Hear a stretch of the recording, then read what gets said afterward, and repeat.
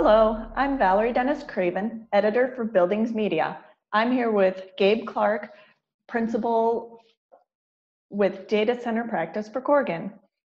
As businesses look to reduce latency, attract and retain talent, and develop sustainable practices, they are seeing changes to data centers being moved closer to those who need it.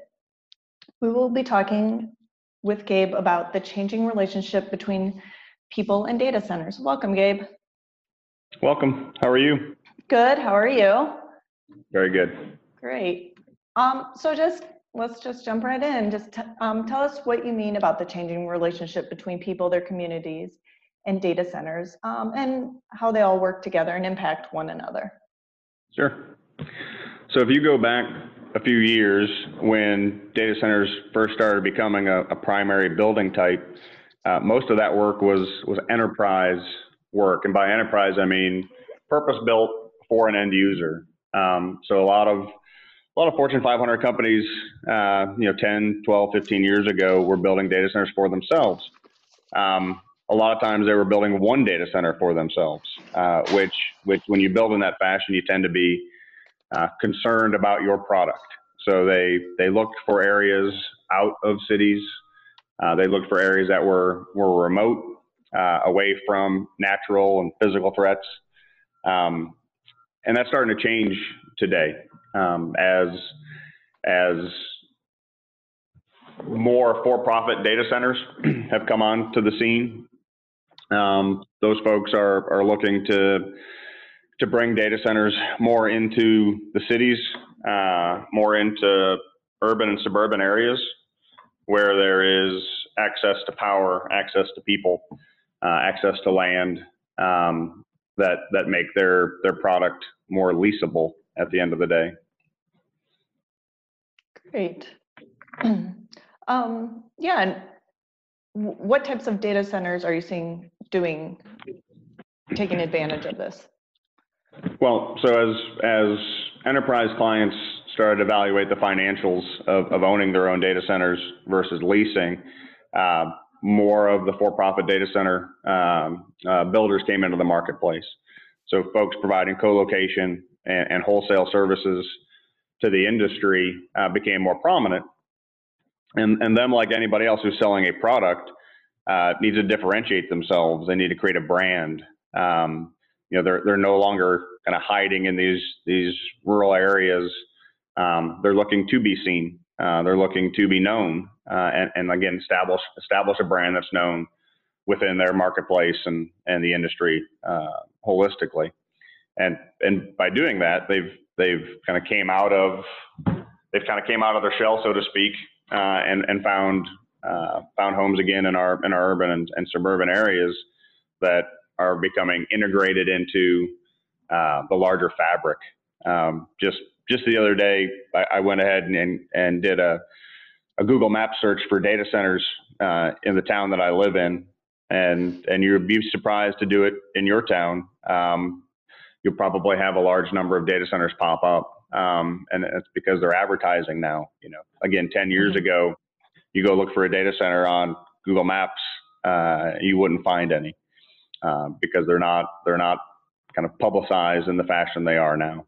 Yeah, I mean, what are the benefits of bringing them closer and publicizing? Well, the current marketplace is always looking to compete with latency issues out there. A lot of clients have needs to be in specific areas to support their products' needs. So that means a little more diverse locations for their data centers, whether that be nationally or within a geographic area. Mm-hmm. And then there's areas like Ashburn, Santa Clara, other locations where the demand for data center is based on the need in those locations, whether it be governmental based, client based, being where the need is, makes these for-profit data centers more attractive. Okay. So if somebody does want, like, how do they, integrate with the community then? and So work alongside them. sure. So if you go back to, again, the enterprise data center, there was a lot of fear, frankly, of these data centers moving into rural areas or even kind of the edges of suburban areas, because they were thought at the time to be targets for threat. They were usually fenced,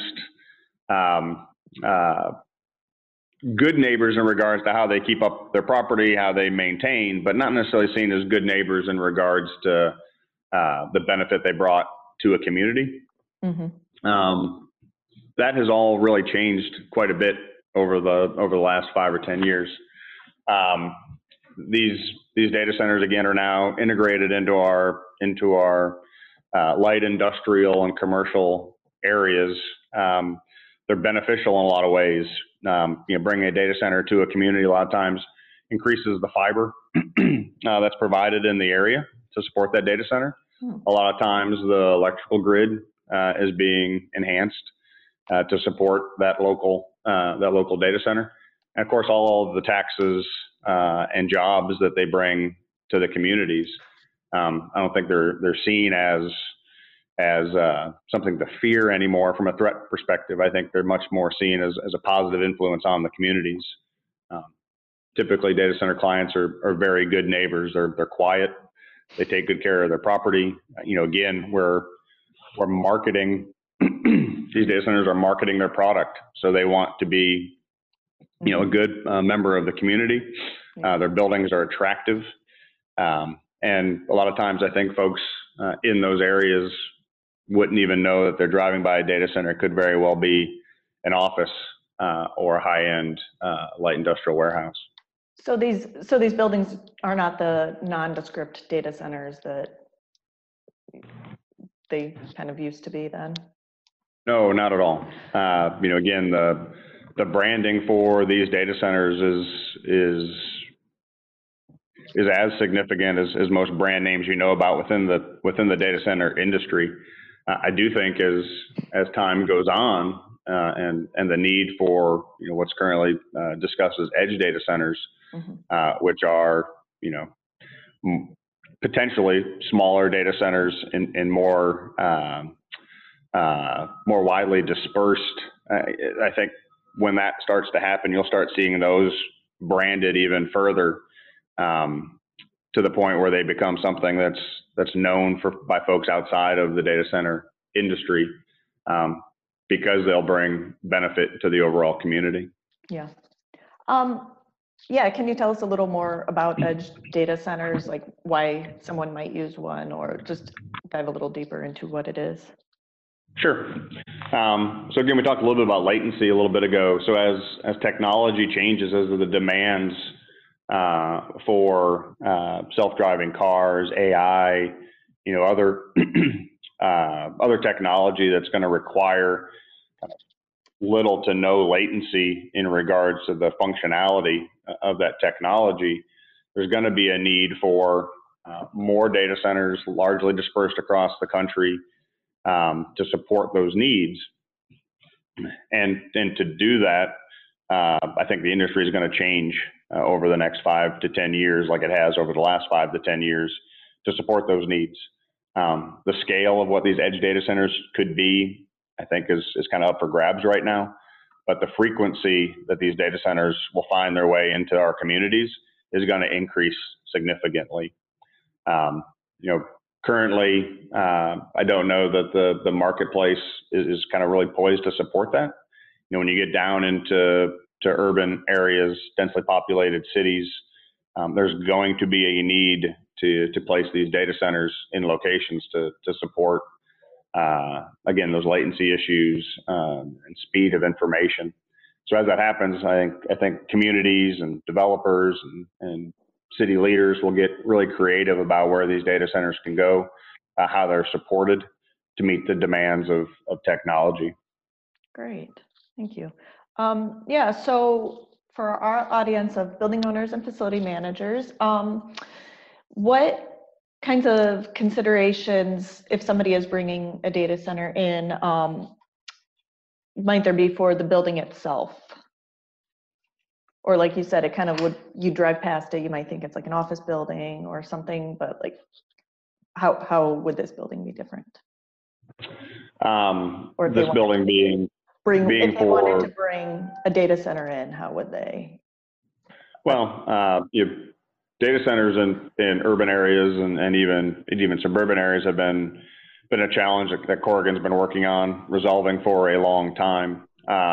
Obviously, there are very specific building constraints that come along with the design of data centers to support structural needs of a building, to support the mechanical, electrical infrastructures, access to the buildings, and a lot of times in urban and suburban areas where we're looking to renovate an existing building, that can be a real challenge for larger scale deployments. As we look forward to what this edge data center push may be, I think the scale may become smaller to where while the challenges will still be there, I think they have the possibility to be maybe more easily resolved on a scale that supports a wider spread deployment. But for greenfield data centers, we still do a fair amount of greenfield data centers in suburban areas on the edges of our large cities. The challenges there, I think, actually have become lesser as time has gone on because the concern of the data center is less. There are a lot of cities and municipalities out there in the U.S. that acknowledge data centers as a specific building type, which allow us to move within their local planning and zoning ordinances, and at times the applicable building codes as appropriate to support the designs. So to a certain extent, kind of the demystifying of data centers over the last several years in some of these communities who are structured to support data center growth have really made it to where, from a design perspective, we have a lot of flexibility and are acknowledged again as a true building type within their cities. In regards to what that means for building owners and facilities managers, the acceptance of these buildings within municipalities from a power perspective, from a water perspective, from a noise acoustical perspective, all become things that are able to be managed, documented, expectations are able to be set. So again, while these cities are acknowledging data centers from a building type perspective, so is the local community. And from a management perspective, not having kind of fight against the system in some of these locations makes it an easier building to manage in these areas. Obviously, with these centers becoming more suburban and urban, the talent pool for our owners gets much more deep. There have been challenges with our clients in the past of building in rural areas, finding good quality people to come and manage and support those data centers, at times even being far enough out to where service of equipment can be delayed because of proximity of support people. So that's a side benefit of bringing the data centers to the populations is having that resource there to support the data center. Great. What kind of response have you seen?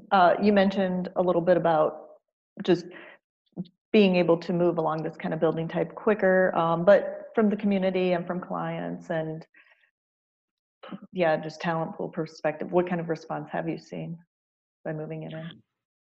In regards to the data centers moving into these more populated areas? Yes. Again, I think the fact that data centers have largely been demystified over the last 5 or 10 years, I think they're now seen as a welcome neighbor. Like I said, a lot of the local governments and states are really acknowledging data centers as the revenue source that they are for local communities. So I think at the governmental level, most cities that we deal with these days are very welcoming and accommodating to data centers coming into the marketplace. From a community perspective, again, you take a city like Ashburn, who has absolutely embraced the data center and has become a huge part of their economic development. And that's not only at the governmental level, but from a local development perspective outside of the data center world. There's restaurants and bars and apartments and housing that are all stemming off of the data center push there in Ashburn. And I think the folks that live there outside of the government acknowledge that and absolutely support it. And they see the data center not only as what's making that community strong, but what makes a good neighbor. Great. So what do you see for the future of data centers for building owners and facility managers?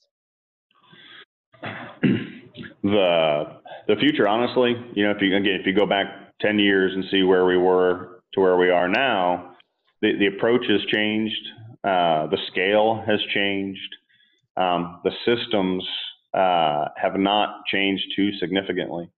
I think the next thing that really will move the needle is the adoption of cooling technology that allows us to do more in the same amount of space. The technology that comes to the forefront that allows us to do that will be, I think, our next big game changer within the data center world. Are you seeing some of that technology already? We are. There are technologies out there that have been looked at for some time. There's some new in-rack cooling technologies that we've been investigating that are interesting. I think the scale of those deployments may be challenging, but again, as we move into this approach for an edge data center in a smaller footprint in these urban areas, I think we're going to be forced to be more creative with how we cool those data centers. Mm-hmm. As the spaces we go into may be less flexible and may need solutions that work on a smaller footprint, but work more efficiently. Great. Thank you. Is there anything else you would like to share with our audience that we haven't touched on? I think as an overview, I think it's going to be really interesting to see where the industry goes again over the next several years as this need for technology increases, and we need to support it. The push of the for-profit data center, the wholesale and co-location data centers, I think are going to change with that. And I think honestly that as we progress, some of these data center names will become more name brand, more commercialized. Not saying that we'll ever get to the point of being a Starbucks on every corner, but I do think they'll become something more recognized out in the communities and seen as a positive influence on their lives and positive influence on the communities as a whole. Great, thank you. Very interesting stuff. Interesting to keep an eye on all that. Thank you, Gabe, for joining us today and talking with us about the changes to data centers. And thank you to the Buildings audience for listening, and be sure to check out All Buildings podcasts at buildings.com.